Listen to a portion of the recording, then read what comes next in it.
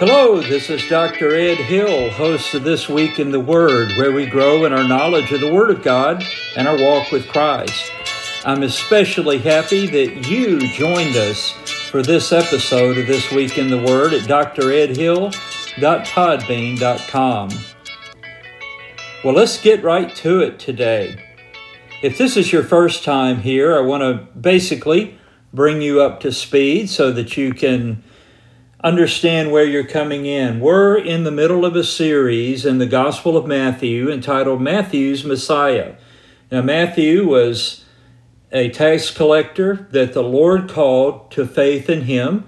He became a disciple of the Lord Jesus Christ, and we'll see today that he actually is an apostle of the Lord Jesus Christ, and he was used by the Spirit of God to author the Gospel of Matthew.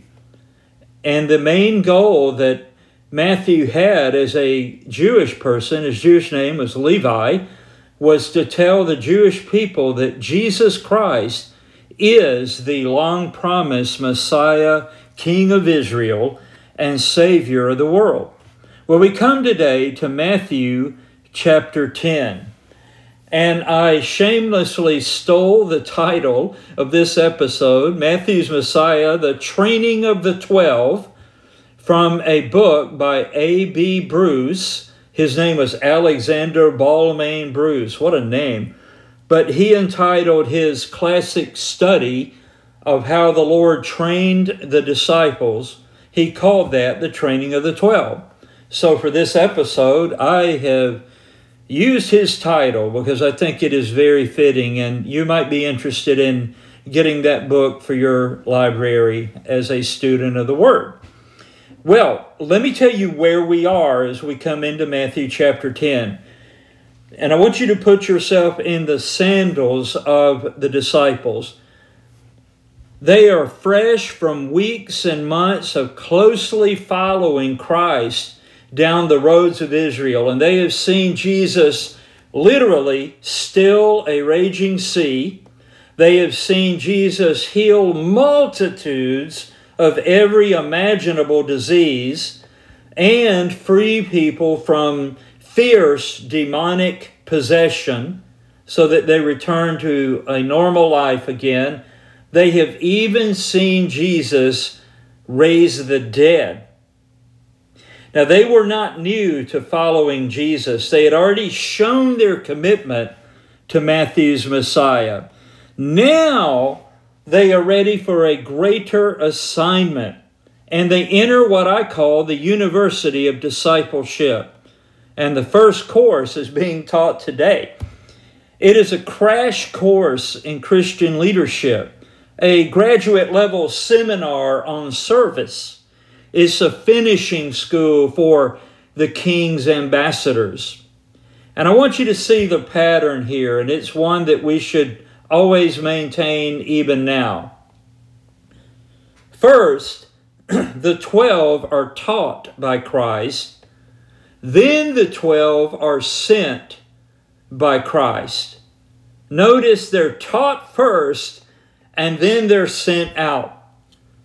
It's the same way in the military, in the United States Army. Let's say a young man joins the Army and he is going to be an infantryman. He's going to be a dog-faced soldier. Well, they don't just sign him up at the recruiting station and send him straight into battle. That would be a ridiculous plan. Oh no, that infantryman is going to infantry basic at Fort Benning, Georgia. And I think it's still true that he's not even going to combat from basic training. He's going to advanced, individualized training, in his case, infantry training. And I think that's even done at Fort Benning as well. Some of it may be done at Fort Irwin, California. I don't know if all that's still done that way or not. But when I was around the military as a pastor and had soldiers in my church, then that was the way it was done then. But the point is, you don't just sign up on the dotted line on Monday and on Tuesday you're in combat. Same way with the Lord. First the 12 are taught, then the 12 are sent by Christ. Did you know it's the same way that doctors are trained? Doctors are trained on this principle, especially surgeons. Watch one, do one, teach one. Watch one, do one, teach one. The apostles are now at step 2. They are going to be given the assignment, go out and do this. You've watched me do it, the Lord Jesus Christ. You've watched me do it. I'm going to train you and send you out and you do it. And then, of course, much of the rest of their ministry as apostles would be to teach others how to do it. Watch one, do one, teach one. By the way, that little formula works for everything, even teaching a child how to ride a bicycle. Now, they are about to be sent out without Jesus with them physically.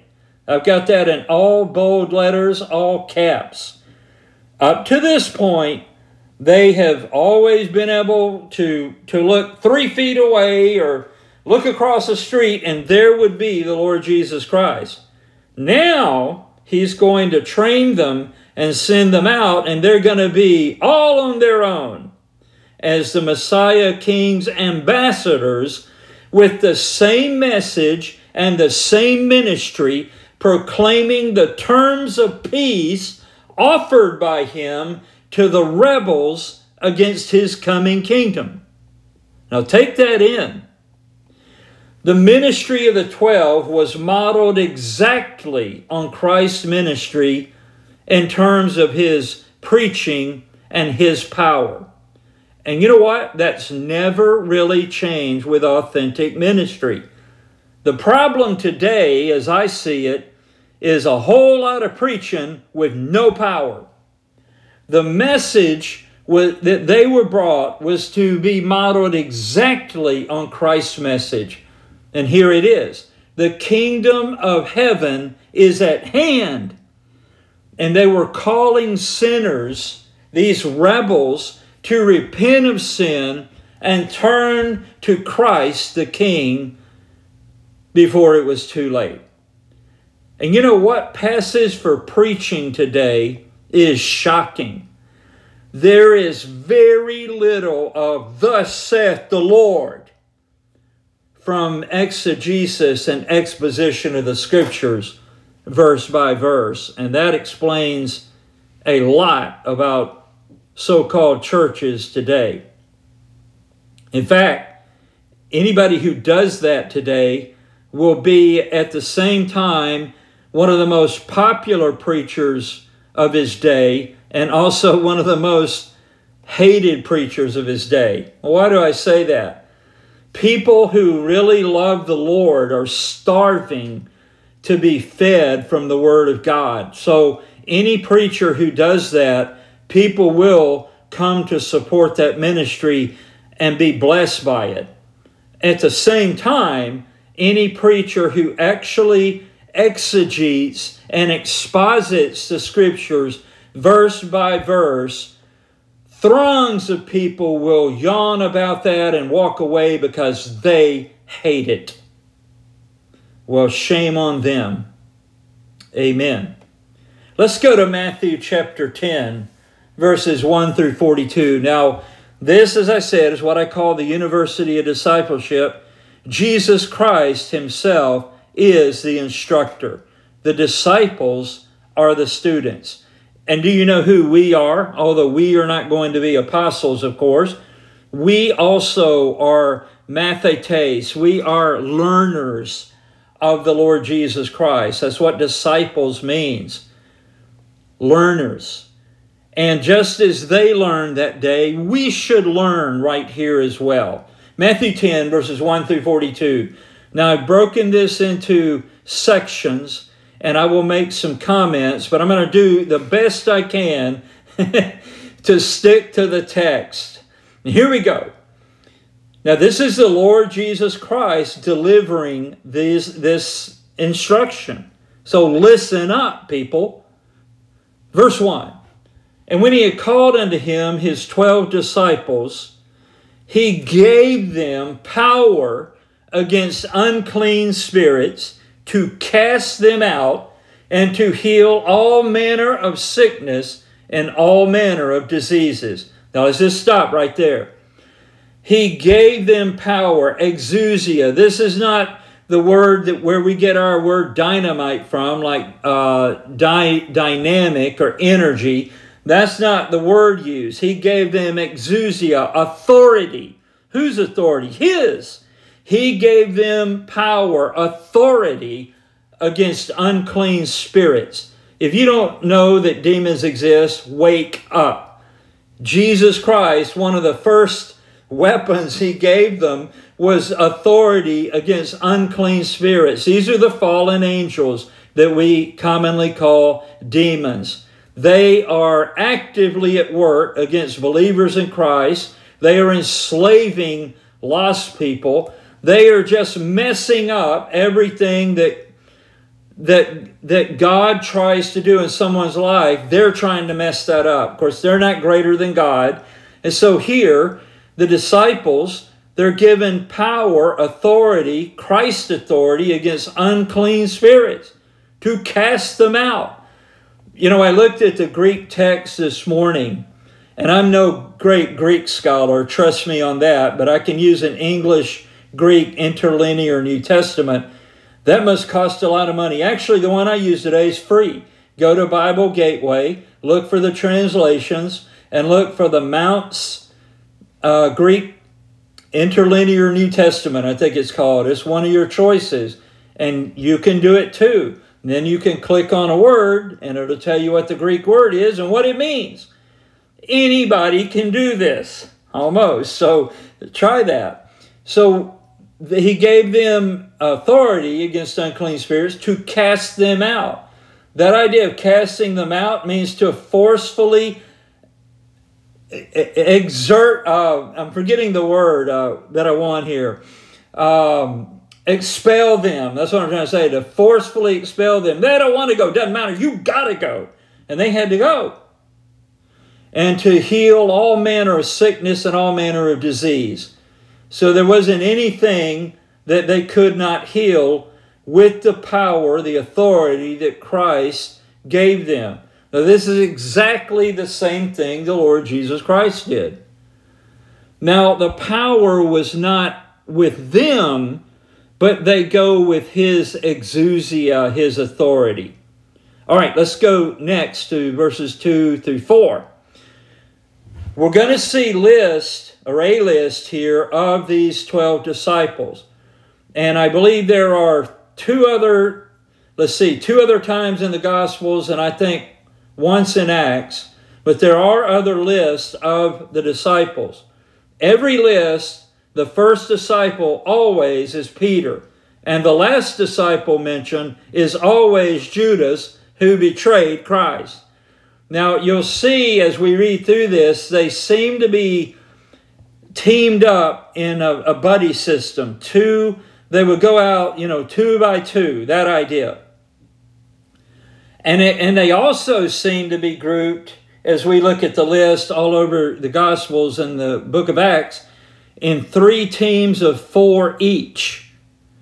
So this was not what we would say willy-nilly. The Lord Jesus Christ had a strategy. He had a plan. He had tactics. He organized this. So let's look at verses 2 through 4. Now the names of the 12 apostles, and here we see they're not called disciples, but apostles. That is a hand-picked representative, a messenger. We would call them maybe ambassadors. An ambassador is an apostle, a messenger sent from his nation with authority to speak for his nation. Well, that's who they are in the kingdom of Christ. Now, the names of the 12 apostles are these. The first, Simon, who is called Peter, and Andrew, his brother. James, the son of Zebedee, and John, his brother. Philip and Bartholomew, Thomas and Matthew, the publican. That's the same Matthew who wrote what we're reading right now. James, the son of Alphaeus, and Lebbaeus, whose surname was Thaddeus. Simon the Canaanite, and Judas Iscariot, who also betrayed him. So there's your list of the 12 disciples that are now called the 12 apostles. Now notice their method and procedure. It's to the Jew first and only right now. Later, it will be to the Jew first and then to the Greek. That is, then to the Gentiles, the non-Jews, the nations. But here, in this first assignment, they are to go only to the Jewish people in Israel. And I think one of the commentators I was reading pointed this out. I'll give him credit. He said that probably since Christ had already gone to the Jews and to the Gentiles, remember the Samaritan woman and the people in the city that came out and they came to faith in him, and the others that came to Christ, we could think of the Syrophoenician woman who begged him for help. Jesus could have been copied even in this, but he didn't want that done yet. Now they would do that, but not yet. So let's see what he says here. These 12 Jesus sent forth and commanded them, saying, Go not into the way of the Gentiles, that is the non-Jewish people, and into any city of the Samaritans enter ye not, but go rather to the lost sheep of the house of Israel. That's the Jewish people. So he tells them exactly the people group that he wants them to go to, their own people first, because every one of these disciples were Jewish. Now, I want you to see that he equips them with a simple, powerful message backed up with powerful proof. Verses 7 and 8. And as ye go, preach. That word preach is a word that means to proclaim, just like a king's herald would come into a city, let's say in England, and say, Hear ye, hear ye. The king says this, and he would make the declaration. And as ye go, preach, saying, The kingdom of heaven is at hand. Heal the sick, cleanse the lepers, raise the dead, cast out devils. Freely ye have received, freely give. So this was not to be turned into a money-making venture. They had been given this authority and ability from him, and they were to freely give that to the people they preached to. And these miracles would authenticate their powerful message about Jesus Christ as the long-promised Messiah and the Savior of the world. Then we see that in this assignment, this first one, they were told that they could trust him completely for daily needs on this assignment. They were not to think ahead or prepare or make provision. They were to just go. I get the feeling that they were to go once he was done, like right now. What are you waiting on? Maybe so. Later, he will tell them differently that they are to make preparation and to put forethought into their efforts on his behalf. He would still take care of them, of course, but they were expected to use their God-enlightened minds to plan ahead. Okay? So there's no contradiction there. He just tells them how he wants this first mission done. So here we are. Verse 9. Provide neither gold nor silver nor brass in your purses. That is, in their money belts that they carry. They didn't have to run home or go out and do a side hustle or a side job or get involved in the gig economy to earn some money to go do this. He said, no, don't do that. Provide neither gold nor silver nor brass in your purses, nor scrip for your journey. Neither 2 coats, neither shoes, nor yet staves. That is like a staff or a rod. For the workman is worthy of his meat. Now that's a principle the Lord Jesus Christ puts into play right here. And we're going to see how this works out. Verse 11. And into whatsoever city or town ye shall enter, inquire, this means to do an investigation is what that means. Inquire who in it is worthy. That's the word axios. It means of equal weight, equal value. Like, hey, you're trying to tell the good news? Find somebody who truly wants to hear it. Inquire who in it is worthy, and there abide till ye go thence. So they're going to find out who wants to work with them, who wants to hear the truth. They're going to stay at their home and eat their food, eat with them, be taken care of by these hosts. Now, this is a very important thing in Jewish culture, and it still is really around the world. If someone needs shelter and food and you take them in, you're responsible for them. You're to take care of them. So they would not have a hard time finding many people in these cities who would be willing to do that. They would be taken care of. Verse 12, and when you come into an house, salute it, that is, greet it. Explain why you're there. Start telling the good news and see if they're with you or against you. Are they for you or against you? And if the house be worthy, there's that word again, axios, of equal weight, equal value. And if the house be worthy, let your peace come upon it. But if it be not worthy, like they say, hey, we don't want to hear that, get out of our house. But if it be not worthy, let your peace return to you. And whosoever shall not receive you, nor hear your words, when ye depart out of that house or city, shake off the dust of your feet. Maybe they were to take their sandals off and clap them together. I don't know. But they were to let it be known like, hey, this is on you, buddy. We tried to do the right thing. Verse 15. Verily I say unto you, it shall be more tolerable for the land of Sodom and Gomorrah in the day of judgment than for that city. Now, several things here I want to point out. Some people think Sodom and Gomorrah is like a fairy tale. It's been found. It's being excavated. Look it up. Watch the videos. It's a real place, and it was really destroyed. It's south, right on the shores of the Dead Sea. Probably a reason the Dead Sea is the Dead Sea.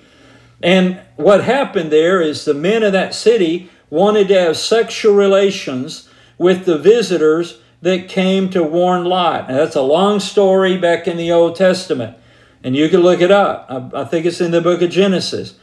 But God destroyed that city because it was given over to homosexuality. It was a tough place, and they could have repented, but they didn't, and God judged them, and God saved Lot and his family. Now, Jesus speaks here about a day of judgment. There is coming for the entire world, everyone who lives here, a day of judgment. And yet Jesus says, hey, Sodom and Gomorrah are going to get off with less judgment than people who reject your Christian testimony. Think about that. The world is in trouble, my friends. This is from the lips of the Lord Jesus Christ. Take it in. Now, as these disciples go out, and we should be this way today as well, they should have wise conduct. I mean, they need to really have some street smarts here. Wise conduct and perseverance in persecution. Persecution, whoever said anything about that? Well, it's going to come. If you're a Christian, you're going to suffer some degree of persecution. Maybe even intense. Maybe even some of us will be called on by the Lord Jesus Christ to be His witness unto death. I no longer fear death. I used to. I no longer fear it. I'm not looking forward to a painful death. And I don't say that lightly, but I'm just saying, if you or I are called to do that, we'll be given the grace to do it when that time comes. Maybe some will go to prison or be tortured or lose their jobs or be disowned by their families or just negated and persecuted by the governments that we live under. We are starting to see that, by the way. It's all good. Have wise conduct and perseverance in persecution. Now let's see what he says. Verse 16. Behold, I send you forth as sheep in the midst of wolves. Now that is a frightening picture, my friends. If we were to take some sheep today and let them loose in a pasture filled with hungry wolves, it ain't a fair fight. Those sheep are going to die. Thankfully, the Lord is mightier than the wolves we face. Behold, I send you forth as sheep in the midst of wolves. Be ye therefore wise as serpents. You know, the serpent in the garden had a certain amount of wisdom and outsmarted Adam and Eve, right? Well, we are to be wise as serpents and harmless as doves. Let me tell you something. If you walk down the street of life completely clueless, you're going to get your head knocked off your shoulders. I can't make it any more blunt than that. We are not to be people who charge mindlessly into martyrdom. If we have legal rights, we are to use them to the last degree. If we have the ability to be wary of things and careful about things, and we should do that. But if we can't be true to the Lord without going through persecution, I'm going through persecution. How about you? So we're to be wise as serpents and harmless as doves. It doesn't hurt to know how the world operates. And I'm telling you, I've been reading a 600-page book on Al Capone and the city of Chicago and all the corruption that has been there for 150 years or more, probably more. I'm telling you, this is one corrupt world, and if you can't understand why we see what we see today, you need to read a book like that, and you need to find out what makes this lost world go round and quit being a simpleton. Brother Ed, you are being very direct today. Yes, I am. Be ye therefore wise as serpents and harmless as doves. But beware of men, for they will deliver, and this is a word for people, for they will deliver you up to the councils, and they will scourge you in their synagogues. So it talks about the courts and then punishment. Among the Jewish people, if they were going to be punished, it would be in a synagogue. They would be scourged. That means literally beaten. Bad news. Bloody news. Awful news. One thing I'll tell you, though, maybe the criminal justice system should do this, is rather than giving people, 50 to life and stuff like that, how about just beat them within an inch of the life? And I bet they won't do what they did again. It works. Verse 18, and ye shall be brought before governors and kings for my sake. We used to see things like this and just think, when would I ever go before a governor or a king? Well, in 2020 and 2021, people are starting to have to deal with that level of government because they're in trouble with them. And you can fill in the blanks on that. And ye shall be brought before governors and kings for my sake, for a testimony, a witness against them and the Gentiles. By the way, we're starting to see here now the idea of martyrdom, potential martyrdom. Woo! We're getting into high water now, deep water. Verse 19, but when they deliver you up, that idea of deliver up means with force. They're dragging you into this. But when they deliver you up, take no thought how or what ye shall speak. For it shall be given you in that same hour when ye shall speak. For it is not ye that speak, but the Spirit of your Father which speaketh in you. You know, left to my own devices, I would say things that I ought not to say. But if I'll just trust God, if there's something that needs to be said, God will say it through me, and it'll be exactly the right thing which honors Christ. Verse 21, and the brother shall deliver up the brother to death, and the father the child, and the children shall rise up against their parents, and cause them to be put to death. And ye shall be hated of all men. The idea of hatred there is like a real malice toward those who love the Lord. And ye shall be hated of all men for my name's sake. But he that endureth to the end, that is the one that stays under this heavy load to the end, those are the ones who are going to be rescued. But he that endureth to the end shall be saved. That's what Christ says here. But when they persecute you in this city, flee ye into another. For verily I say unto you, ye shall not have gone over the cities of Israel till the Son of Man be come.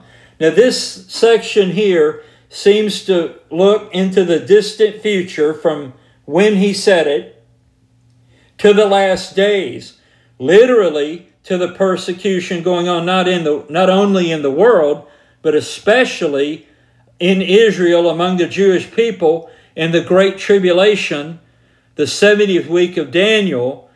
And he says that before they can get the gospel out to all of Israel, the believers of that day, that he would return. So I'm not getting into all of that right now because he's going to go over more of that in Matthew 24 and 25. So we're going to save that kind of thing for then. But this is a very far-reaching, visionary instruction the Lord is giving here. Verse 24, the disciple is not above his master, nor the servant above his Lord. And if you go back and you read this in Greek, there's a beauty and a symmetry in the Greek that I'm not going to try to rehearse before you right here. But if you go back and do that, you're going to love the way the Lord delivered verse 24. The disciple is not above his master, nor the servant above his Lord. It is enough for the disciple that he be as his master and the servant as his Lord. Now, what does he mean? Well, he's fixing to plug it in right here. He's about to click the seatbelt right here, verse 25. If they have called the master of the house Beelzebub, that's another word, essentially, when you dig all the way back through it, it's a word for Satan. If they have called the master of the house Beelzebub, how much more shall they call them of his household? Do you understand what that means?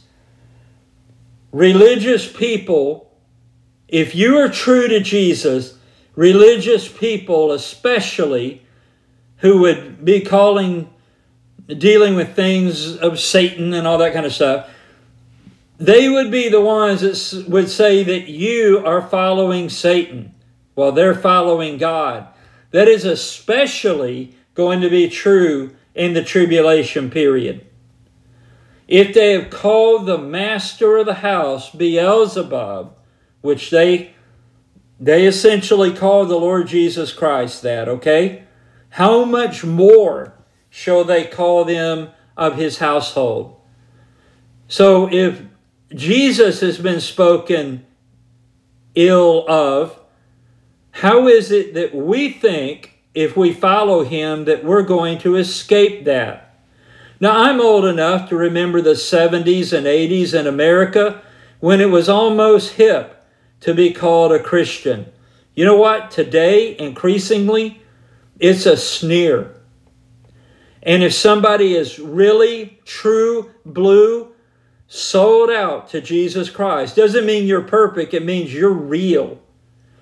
and you really love the Lord Jesus Christ above everyone else and everything else, you will be hated on some level. You will be called names that you're not even sure what those names mean. But you know what the Lord Jesus Christ says here in verses 26, 27, 28 is basically, wear it as a badge of honor, is essentially what he says. Look at verse 26. Fear them not, therefore, for there is nothing covered that shall not be revealed, and hid that shall not be known. In other words, in the future, regarding who you really are and who they really are, it is all going to be known. It's going to be shown that you are following Jesus, and those who persecute you were following Satan. Verse 27, what I tell you in darkness, that speak ye in light, and what ye hear in the ear, that preach ye upon the housetops. And fear not them which kill the body, but are not able to kill the soul. In other words, the real you. But rather fear him, this would be God, but rather fear him which is able to destroy both soul and body in hell. Now it's interesting here, the Lord has spoken earlier about a day of judgment, and here he says that not only would people be destroyed who go to hell in their soul, but in their body as well. It is a living, eternal death of judgment. Friends, if you've been mocking hell, you need to wise up. It's real enough that Jesus even refers to a body being destroyed in hell. Wow. And he came so that you and I would never have to go there. We can trust him, be saved, and be delivered from ever going to that awful place. All right, now we're going to see that as you follow the Lord Jesus Christ, the disciples were to do that, and as we do it, that we are not forgotten and we will be rewarded.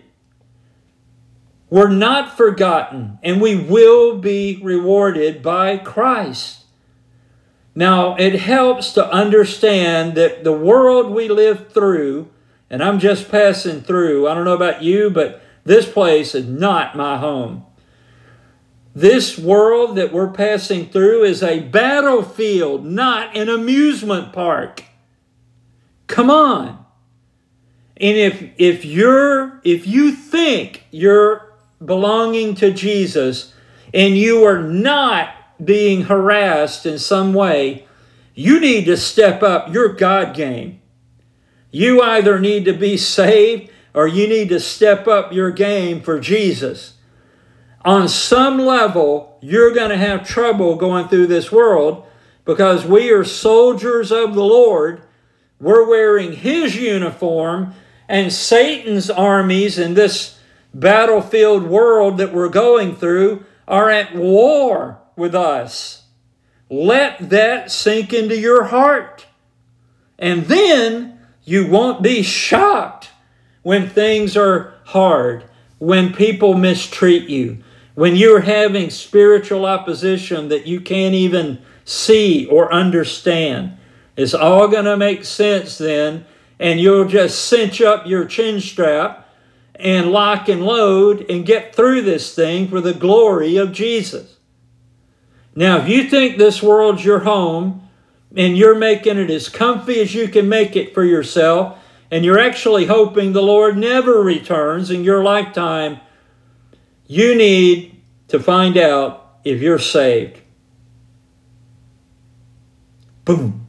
There it is. Verse 29. Here's more encouragement that we're not forgotten and we will be rewarded. Are not 2 sparrows sold for a farthing? Like at the temple sacrifices, if a very poor person wanted to make a sacrifice, there would be these exceedingly cheap birds they could buy in order that everyone could take part, okay? Are not two sparrows sold for a farthing? This is a tiny amount of money. I think it was the tiniest amount. And they're thinking, yeah, that sounds right. Are not two sparrows sold for a farthing? And yet one of them shall not fall on the ground without your Father. Wow. Even if these exceedingly cheap birds, if one of them was flying and died and hit the ground, this fascinates me. It amazes me. Our Heavenly Father is aware of that and takes note of it. You got to watch out how you treat animals. Amen. Verse 30, but the very hairs of your head are all numbered. The Lord accounted for the hairs of our head. Wow. Fear ye not, therefore, ye are of more value than many sparrows. Whosoever, therefore, shall confess me before men. That word confess, homologeo, means to say the same thing that the Bible says about Jesus. Like if you're put on the spot. Whosoever therefore shall confess me before men, him will I confess also before my Father which is in heaven. It's like the Lord says, He's with me, Father. I know Him. Amen. Verse 33, but whosoever shall deny me before men, that is like disavow Him. Like, I don't know who He is. I don't belong to Him. I was never a Christian. But whosoever shall deny me before men, him will I also deny before my Father which is in heaven. Let that seep into your heart. Verse 34, think not that I am come to send peace on earth. I came not to send peace, but a sword. For I am come to set a man at variance against his father, and the daughter against her mother, and the daughter-in-law against her mother-in-law. And a man's foes shall be they of his own household. Now here's his point. The cause of division is over what people believe about Him, who they believe or don't believe that He is or isn't. Verse 37, he that loveth father or mother more than me is not worthy of me. And he that loveth son or daughter more than me is not worthy of me. That idea of more means above. It doesn't mean that you don't have obvious care for your father and mother and your family and all of that. But your love for Jesus far exceeds that of family. And if family forces you to take a side, you side with Jesus Christ, even if it costs you your family. Verse 38, Pastor Ed, how in the world could I ever do this? You're about to find the secret right here. And he that taketh not his cross and followeth after me is not worthy of me. It's that axios, same word, not of equal weight, of equal value. Now, what does he mean? Well, in Roman times, if you were told to take up your cross, that meant pick it up and carry it to where you are going to die. People picked up a cross once because it would end in their death. And trust me, Romans knew how to do one thing really well. They knew how to kill the enemies of Rome. So Jesus uses that. And he that taketh not his cross, that is, if you are repulsed from taking up the cross, you flee that. because to you, your life above all is most important, then you're not worthy of him. And he that taketh not his cross and followeth after me is not worthy of me. The Christian life is where we exchange lives. Our life dies and Christ's life lives in us. And we die to the things of the world. And that gets deeper and deeper and deeper and deeper and deeper, by the way, the more you follow the Lord, so that even if you were literally required to be crucified, and say, well, when would that ever happen? Some of the terror groups have crucified believers in the last few years. It's been videoed. But Christ here is, although that may be the ultimate, death may be the ultimate testimony to Christ, literally, he's talking here about we die to our life, ourself, what we want, the way we think things should be. I need to be comfortable above all things. No, you don't, if you're a believer in Jesus Christ. Now, if you're not, then comfort will be your primary goal. But a Christian takes up the cross and follows Jesus. Verse 39, he that findeth his life shall lose it. That is, people who are living for this life. They want the best life now and all that stuff. He that findeth his life shall lose it. You know, if you became the richest man or woman in the world and you had more than heart could wish, and you never suffered a day in your life, and you lived to be 200 years old, you're going to lose everything, including your soul, for eternity. He that findeth his life shall lose it, and he that loseth his life for my sake shall find it. Amen. Verse 40, he that receiveth you receiveth me, and he that receiveth me receiveth him that sent me. He that receiveth a prophet in the name of a prophet shall receive a prophet's reward. And he that receiveth a righteous man in the name of a righteous man shall receive a righteous man's reward. And whosoever shall give to drink unto one of these little ones a cup of cold water only in the name of a disciple, verily I say unto you, he shall in no wise lose his reward. God has not forgotten you, and he will reward you. We need to remember, though, that living through this life, where we're only passing through on our way to the kingdom of God, this is a battlefield, and we will be shot at. You've got to remember that, friends. So we've seen a little bit of the training of the 12, but maybe you're realizing that you're not part of the group being trained. You're maybe even a churchgoer or a religious person. Maybe you belong to some other religion, or maybe you hate religion. You're a proud atheist. Hey, whatever. You're realizing right now you need Christ as your Savior and Lord, so you can know for sure how your eternity will turn out, where you'll live forever with Him instead of continuing to follow Satan into an eternal hell. What a tragic choice. Well, don't do that. Change the direction of your eternity today.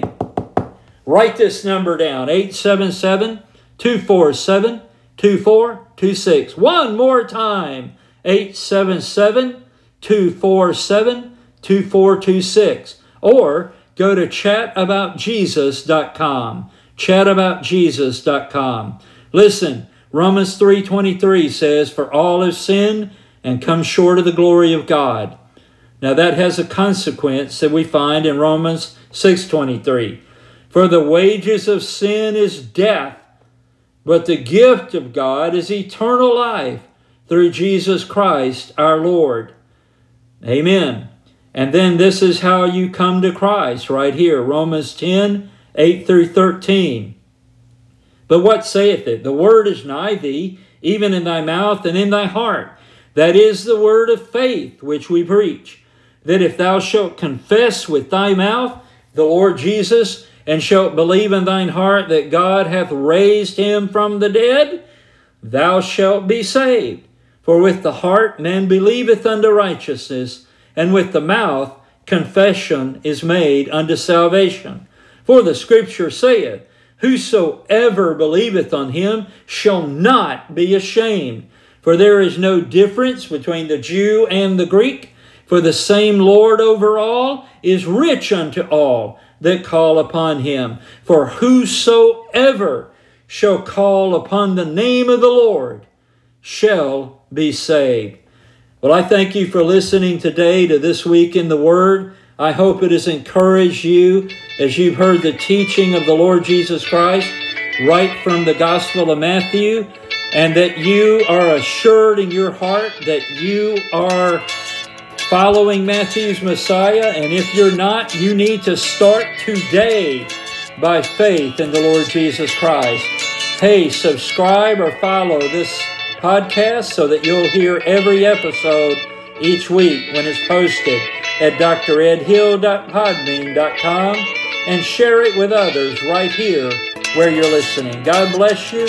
I look forward to teaching you again next week on This Week in the Word.